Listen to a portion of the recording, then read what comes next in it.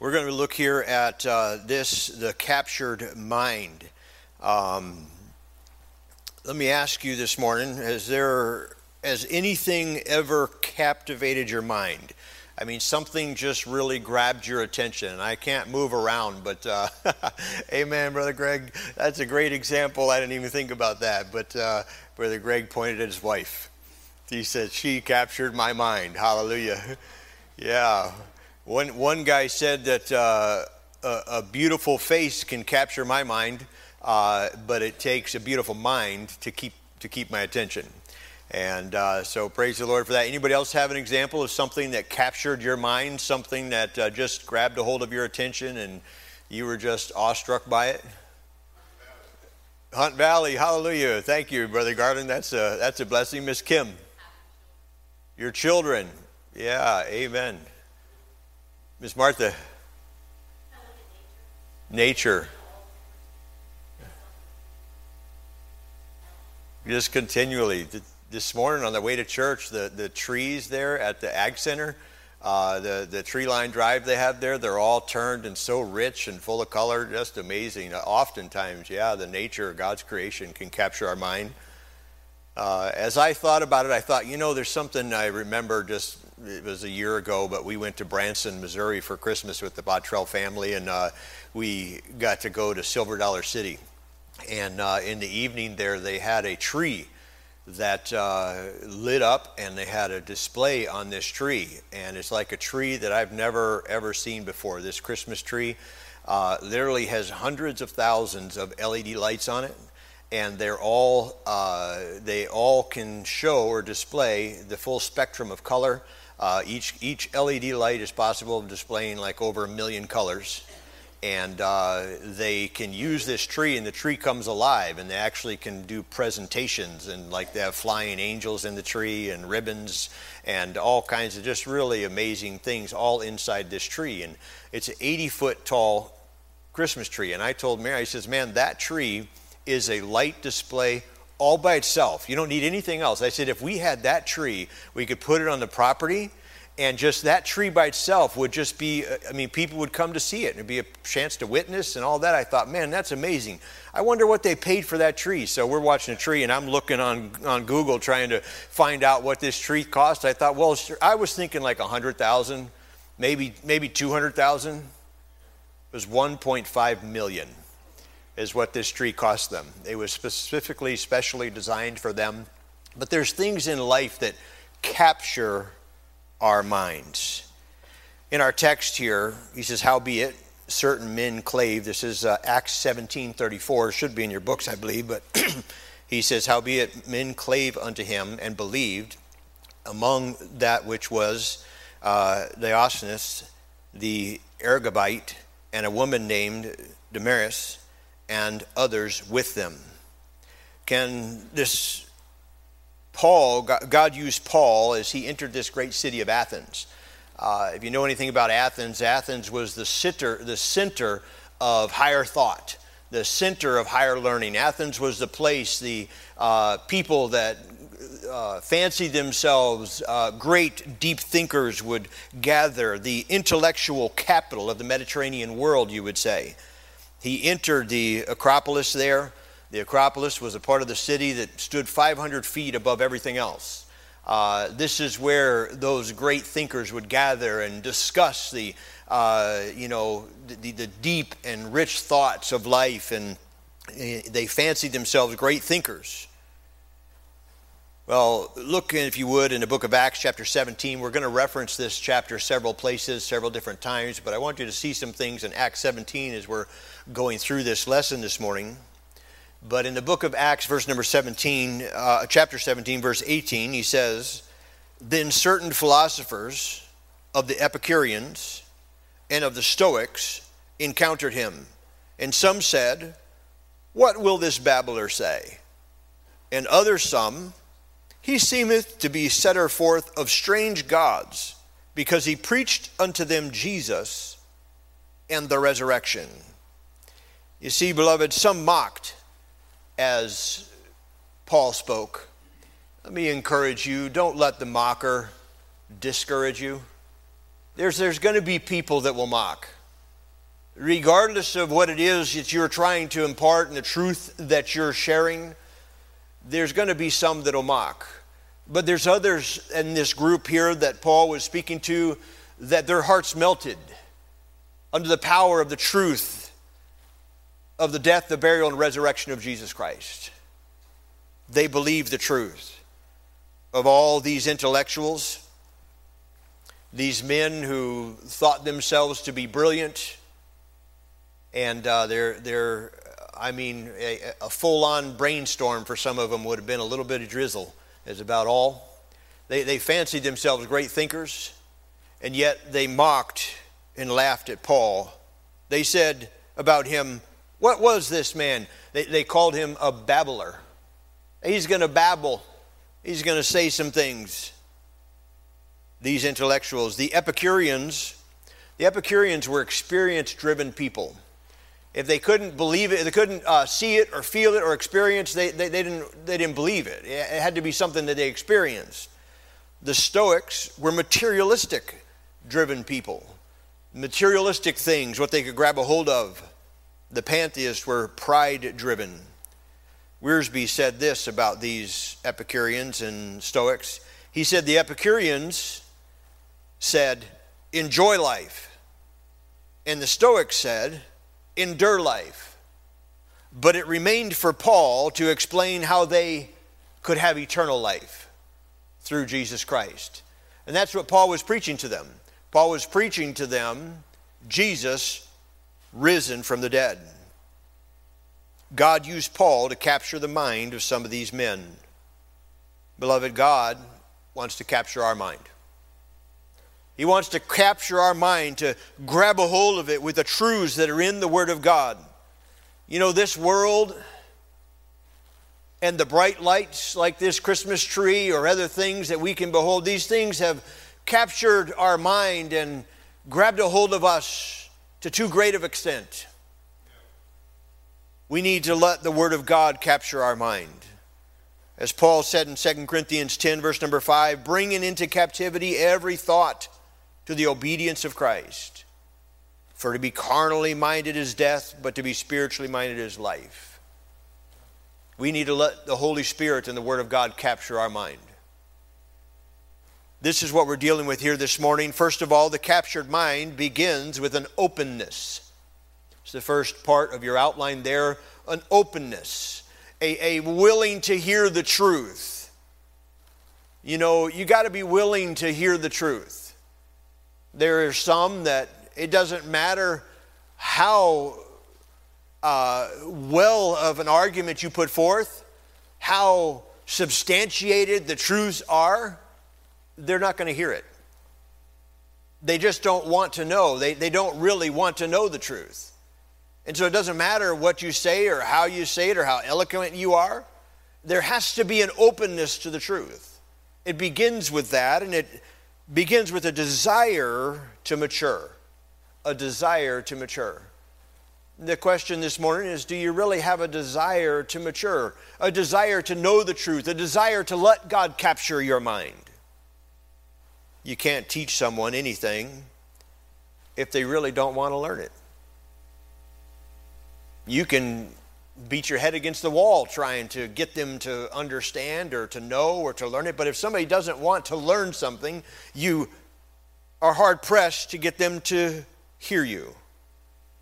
The Greeks here that Paul was talking to, you know, I'm sure most all of you at least have some exposure or understanding of the various Greek gods. This is what they were worshiping here in Athens, these many different Greek gods. There was set up there the tomb of the unknown God, you know, this altar to him. But they had all kinds of, the Greeks had all kinds of gods. And if you know anything about the stories and how these gods came into place and how they warred one with another and gained position and all this, our dog's name, when we got our dog, his name was Odin. That's a Greek god.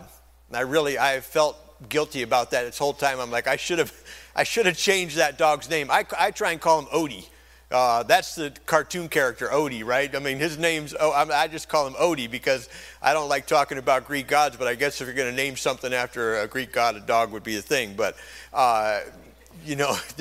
that it's the name the dog had when we got it. But, these Greek gods, these men of Athens, it's funny because they thought he babbled.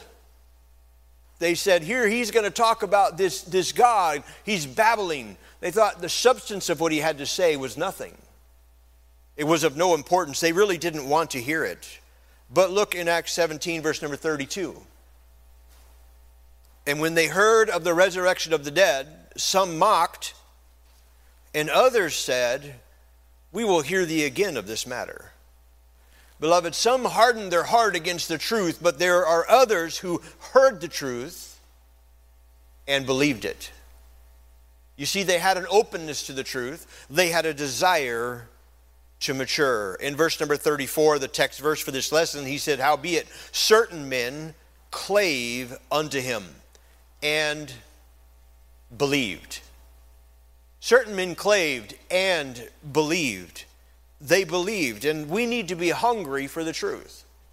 If the truth of the Word of God is going to truly capture our heart, we need to be hungry for it. We need to desire it. We need to be like the psalmist who said, open thou mine eyes that I may behold wondrous things in thy law. We need God to open our eyes.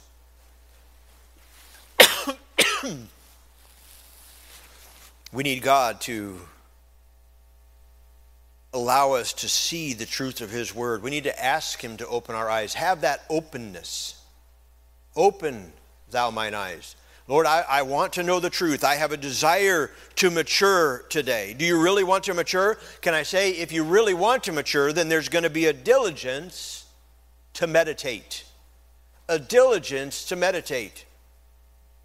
Any of you that have a particular area of interest, whatever it might be, some of you might like computers. Some of you might like crafts. Some of you might like cars. The other day we were driving down the road and Andrew named some car, and one of his siblings was giving him a hard time about, you think you know every car there is or something, siblings. And Andrew made some comment about, no, I'm interested in it. So I learned what they are. I just learned what they are. It's an area of interest he has. So there's a diligence given to knowing and being able to recognize a car. We may be a long ways away from it. All we're doing is looking at the taillights, and he'll say what kind of car it is. And he'll tell you that car can go this fast or whatever. We have an area of interest. There's a diligence to meditate, to learn about those things. Well, beloved, if we want to know the truth, there's going to be a diligence to meditate. Acts 17, verse number 11. Look back at that passage if you would. Acts 17:11. This is before Paul went to Athens. He was among this group in Berea. You remember this group in Berea? He says here in Acts 17:11 that these were more noble than those in Thessalonica in that they received the word with all readiness of mind and searched the scriptures daily whether those things were so. You see, beloved, there was a readiness of mind. There was an openness. There was a desire, and that desire manifested itself in a diligence to meditate. Daily, they got in the scriptures. Is there a diligence to meditate in your life? A diligence to know? A desire to want to continue to learn? Oh, have we reached a place in our spiritual pursuits that we feel as though we know basically, I know I don't know everything. Nobody would say they know everything, but we feel like we have a good grasp on all there is to attain in this Christian life, and we understand it, and so we're good. The exciting thing about this discipleship course that has gone across our church and so many people involved in it is that there's young Christians that are just starting out, and there's Christians that have been saved and in church for many, many, many years that are taking, and you look at the topics of study and you're like, well, I know what that is. But is there a desire to truly gain understanding and to be able to expound that truth and to be able to carry it with you and to just be reminded of the verses that teach that truth and to have it at hand? That's what the discipleship course has done for many. Even though some of the topics are very basic Christianity, everybody that's gone through it has said, man, it was good. It was good. And what causes them to take that step and say, you know what, I'm going to go through that? Because there's a desire to meditate. A desire, a diligence given to meditating. If you really want to mature, you're going to give yourself to meditation. You got to don't forget that it starts with an open mind. You got to be in pursuit of the truth. There was one young man in his private school that got in trouble. His parents came in for a parent-teacher conference. When they sat down with the principal of the school, the principal began to tell them the reason that their child was in trouble. They said, your child is in trouble because of his diligent study of the Word of God. The parents were like, what? How can he be in trouble for studying the Word of God diligently? And they said, well, because the reason that he is studying the Word of God is he's trying to disprove it. You see, that was his goal. It was not that he had an open mind and wanted to learn the Word of God. It's not that he wanted to hear the truth. He wanted to disprove the truth. That's what he wanted to do. You know, you have to have an open mind, a desire to know the truth. Well, William Mitchell Ramsey was a very well-known historian and archaeologist, and he set out to disprove the book of Acts, the book that we're studying right now. He, as an archaeologist, he went to dig, and he dedicated 15 years to research and to digging historical sites to disprove the book of Acts. And wouldn't you know it, that instead of disproving it, everything he found kept proving it. Everything that he came across reestablished the fact, and he wrote 3 books that describe Luke as the greatest historian that ever lived. Of course, his atheist friends were very upset at him for changing. You got to be careful when you get into the truth. You may, in your heart and mind, be desirous to disprove it, but if you give yourself to studying the truth, it's going to have an impact on your life. Over and over again, we've seen where men have maybe set out with the wrong intentions, but God reached down into their heart and saved them. See, you've got to have an openness that will lead to obedience. The captured mind proceeds in obedience. You know, we don't just listen and hear the truth just for the sake of hearing it. This was maybe part of the problem with the Epicureans and the Stoics. They really would love to get and talk, and the Bible describes these kind of people as people that are given to foolish and unlearned questions. They love to debate these deeper things, but they really have no impact on their life. They have no difference. No difference is made. There's no reason for studying these things. But beloved, we study the truth because we want to obey it. It leads to a practice of deference. A practice of deference, of being obedient to what God teaches. Not only in verse number 34 do they say that they cleaved to Paul's words, but it says that they believed. That they believed. How many of you have seen these dogs, whether it be a military dog, a show dog? You have these dogs that have been trained, and their obedience is immediate and precise. I mean, it is amazing the discipline and the obedience that those dogs have. They have been trained, and they're desirous to obey their master. There was one man who was a firefighter, and he had a dog that was very well trained, and it was his best friend. And he was in the woods one day, and he was out there in the woods, and he had, as usually what he would do, he would set his lunch and his gear and stuff down, and He would tell his dog to stay because where he was going was dangerous and he didn't want his dog. He said, stay.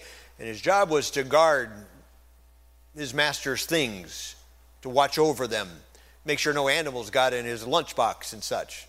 That was the dog's job, and the dog did that faithfully day after day as he was out there. And one day, the fire turned. At the end of that day, that dog was found dead next to that lunchbox. The fire would not cause that dog to leave his post. And the man giving a news broadcast, an interview, he said, I always had to be careful what I told him to do because I knew he was going to do it. Do we have that kind of obedience to our master, to the Lord? To just do, to be obedient to what he says? We know that James tells us to be doers of the word and not hearers only in James 1:22. But it goes on and it says, deceiving your own selves. For if any man be a hearer of the word and not a doer, he is like to a man beholding his natural face in a glass. For he beholdeth himself and goeth his way, and straightway forgetteth what manner of man he was. But whoso looketh into the perfect law of liberty and continueth therein, he being not a forgetful hearer, but a doer of the work, this man shall be blessed indeed. Are you obedient?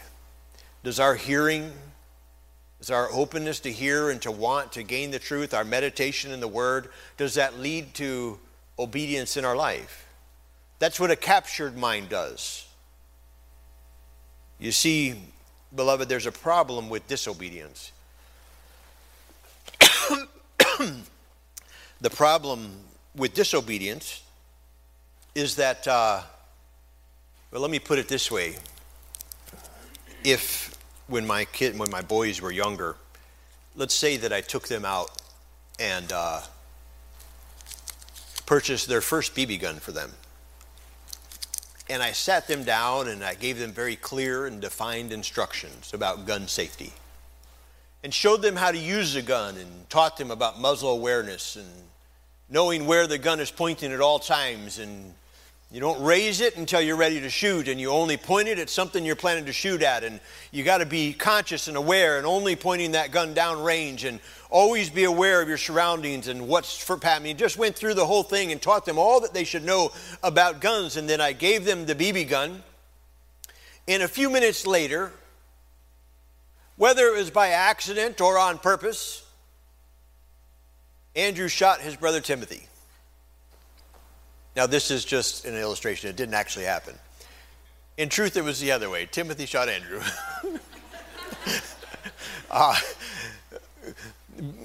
In different circumstances than what I'm describing, but that did happen. But let me ask you, if that happened, would I give a .357 to my child? I mean, if they took the BB gun, and after all of the instruction, I understood they did not have muzzle awareness. They didn't realize how important it was to be careful with where this is pointing. They carelessly pointed the gun at somebody and pulled the trigger. I'm not going to give them a .357, because instead of just having a little sting or maybe a small puncture, somebody would be in the hospital or maybe dead. Well, here's the problem with disobedience. When we disobey our Heavenly Father, He does not continue to give us more truth. We disobey concerning a BB gun, He doesn't hand us the .357. He says, listen, you haven't done what I've asked you to do already. Why should I continue to give you more truth? Why should I continue to give you instruction? You have failed to observe and to do according to what I've already commanded you. Could I ask you this morning, let's say you all have your own individual book there. What if you wrote down in your book and just think about maybe the last 2 or 3 times that God spoke to your heart? and you just make a note in your book there. Something that God spoke to your heart about. You say, the last time God spoke to me, let's see, what would that be? Well, God asked me to stop doing this. Or God asked me to give a track out. Or God spoke to my heart about starting to do this. Make a note of those things. And then what I want you to do is right next to that, write down obeyed or disobeyed. How often do we obey? We can't expect God to continue to give us direction if we're not obeying.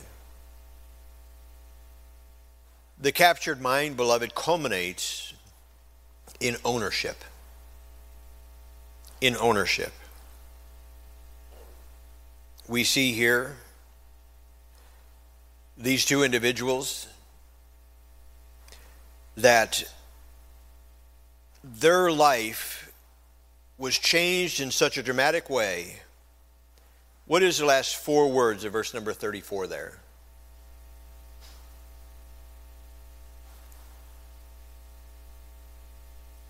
And others with them. You see, their life was changed in such a dramatic way. They not only opened their ears to hear and had a desire to learn the truth, not only had they been obedient in practicing the truth, but they owned it in such a way that it influenced others around them. Others were impacted. You have seen this happen in your own life. Some of you may be able to give an illustration about somebody that, let's say they got a new tool. Or I can recall many years ago somebody using a new oil in their vehicle. And they came and they proceeded to tell me about how this oil was the best oil on the market. And I mean, they believed it. They owned it. They were using this oil. They went through all these tests and all these things that proved that this oil was the best. I mean, they were sold. They owned it. There was no hesitation or question. And you know what? They convinced me, and I started using that oil. I wonder, has our Christianity, our relationship with Jesus Christ, impacted us in such a way that those around us can't get away from it? That those around us are influenced and impacted because of the belief of what Jesus Christ has done for us in our hearts? These two converts changed and impacted and influenced others. What this really means is that their minds were changed. A captivated mind is changed. The process of a changed mind. You see, the Word of God changes our mind so that wrong thinking is replaced with right thinking. And it affects the way that you live. Wrong thinking is replaced with right thinking. The fact of the matter is all of us at times have had some faulty thinking. We've looked at a situation incorrectly.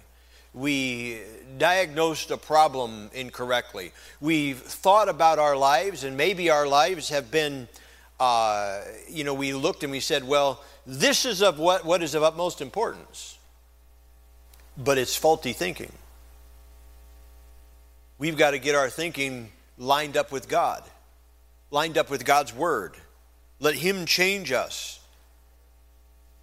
Our minds affect our manners, as we learned in the very first lesson, that it changes how we act. When our mind has been captivated by the truth of the Word of God, it's going to have an impact on us in such a way that it changes what we do.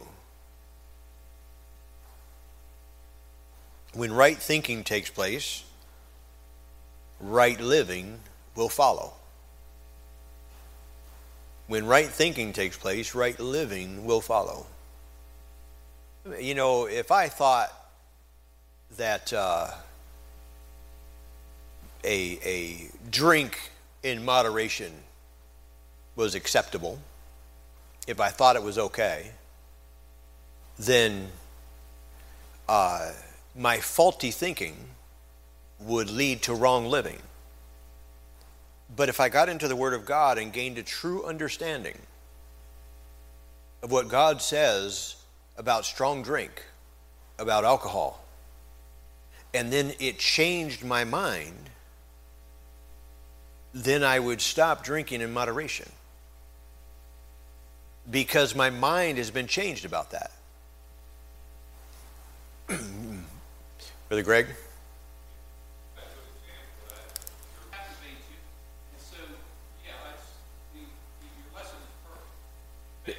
Amen. That is a very true and real example of what takes place when we have an openness to the truth, and then the truth settles in our heart, and we say, okay, yeah, I'm going to be obedient to that, and then it changes you.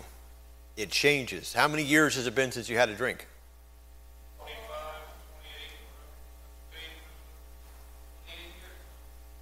28 years. It's a changed behavior because of the truth of the Word of God. And that's what God's Word is supposed to do. And you know, sometimes even as Christians that have been saved a long time, sometimes we can close our mind to the truth. We can say, oh, no, I don't agree with that.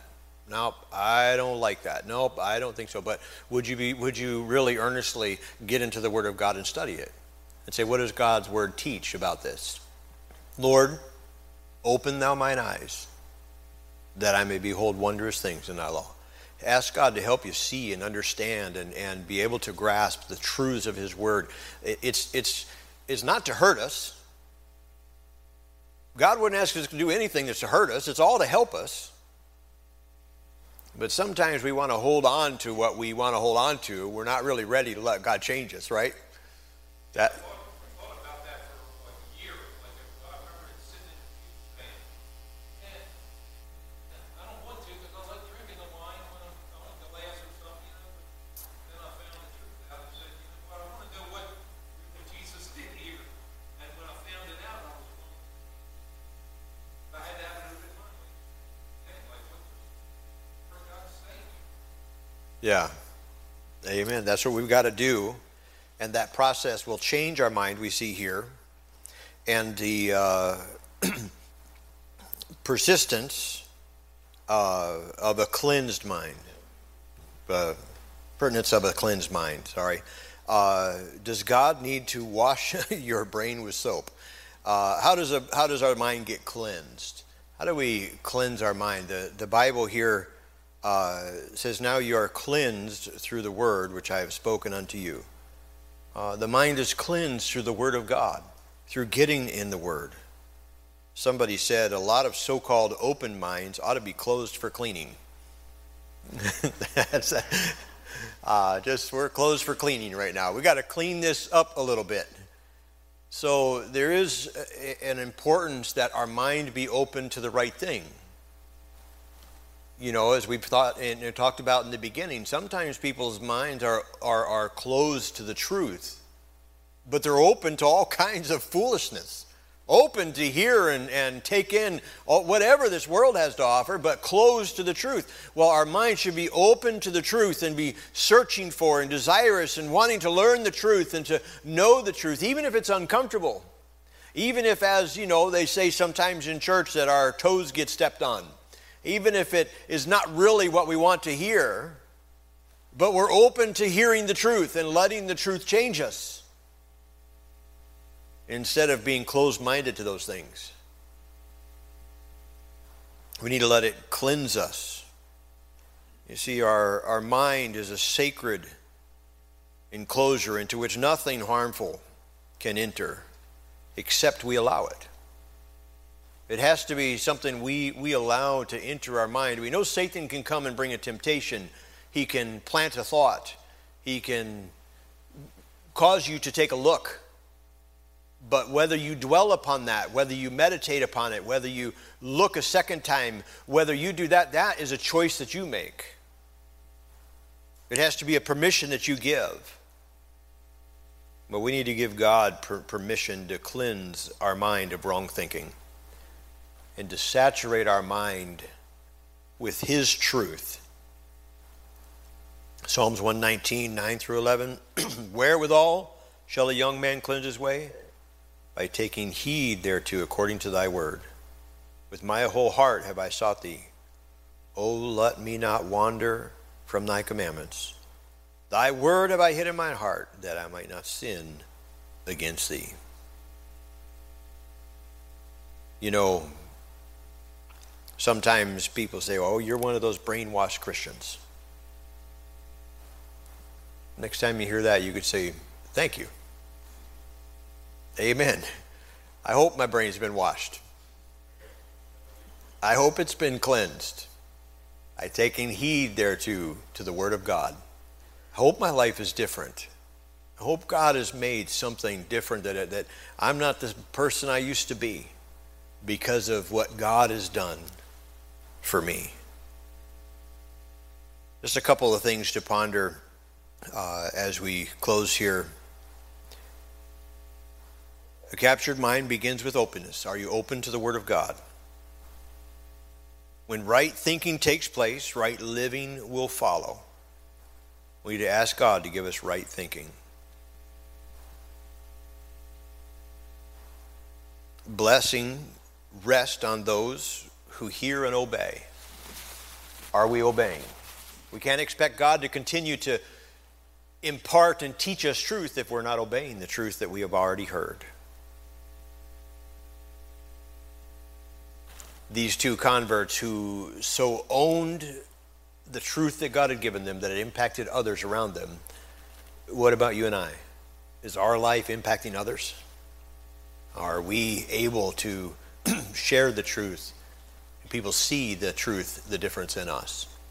This is a captured mind and what it does for us as believers.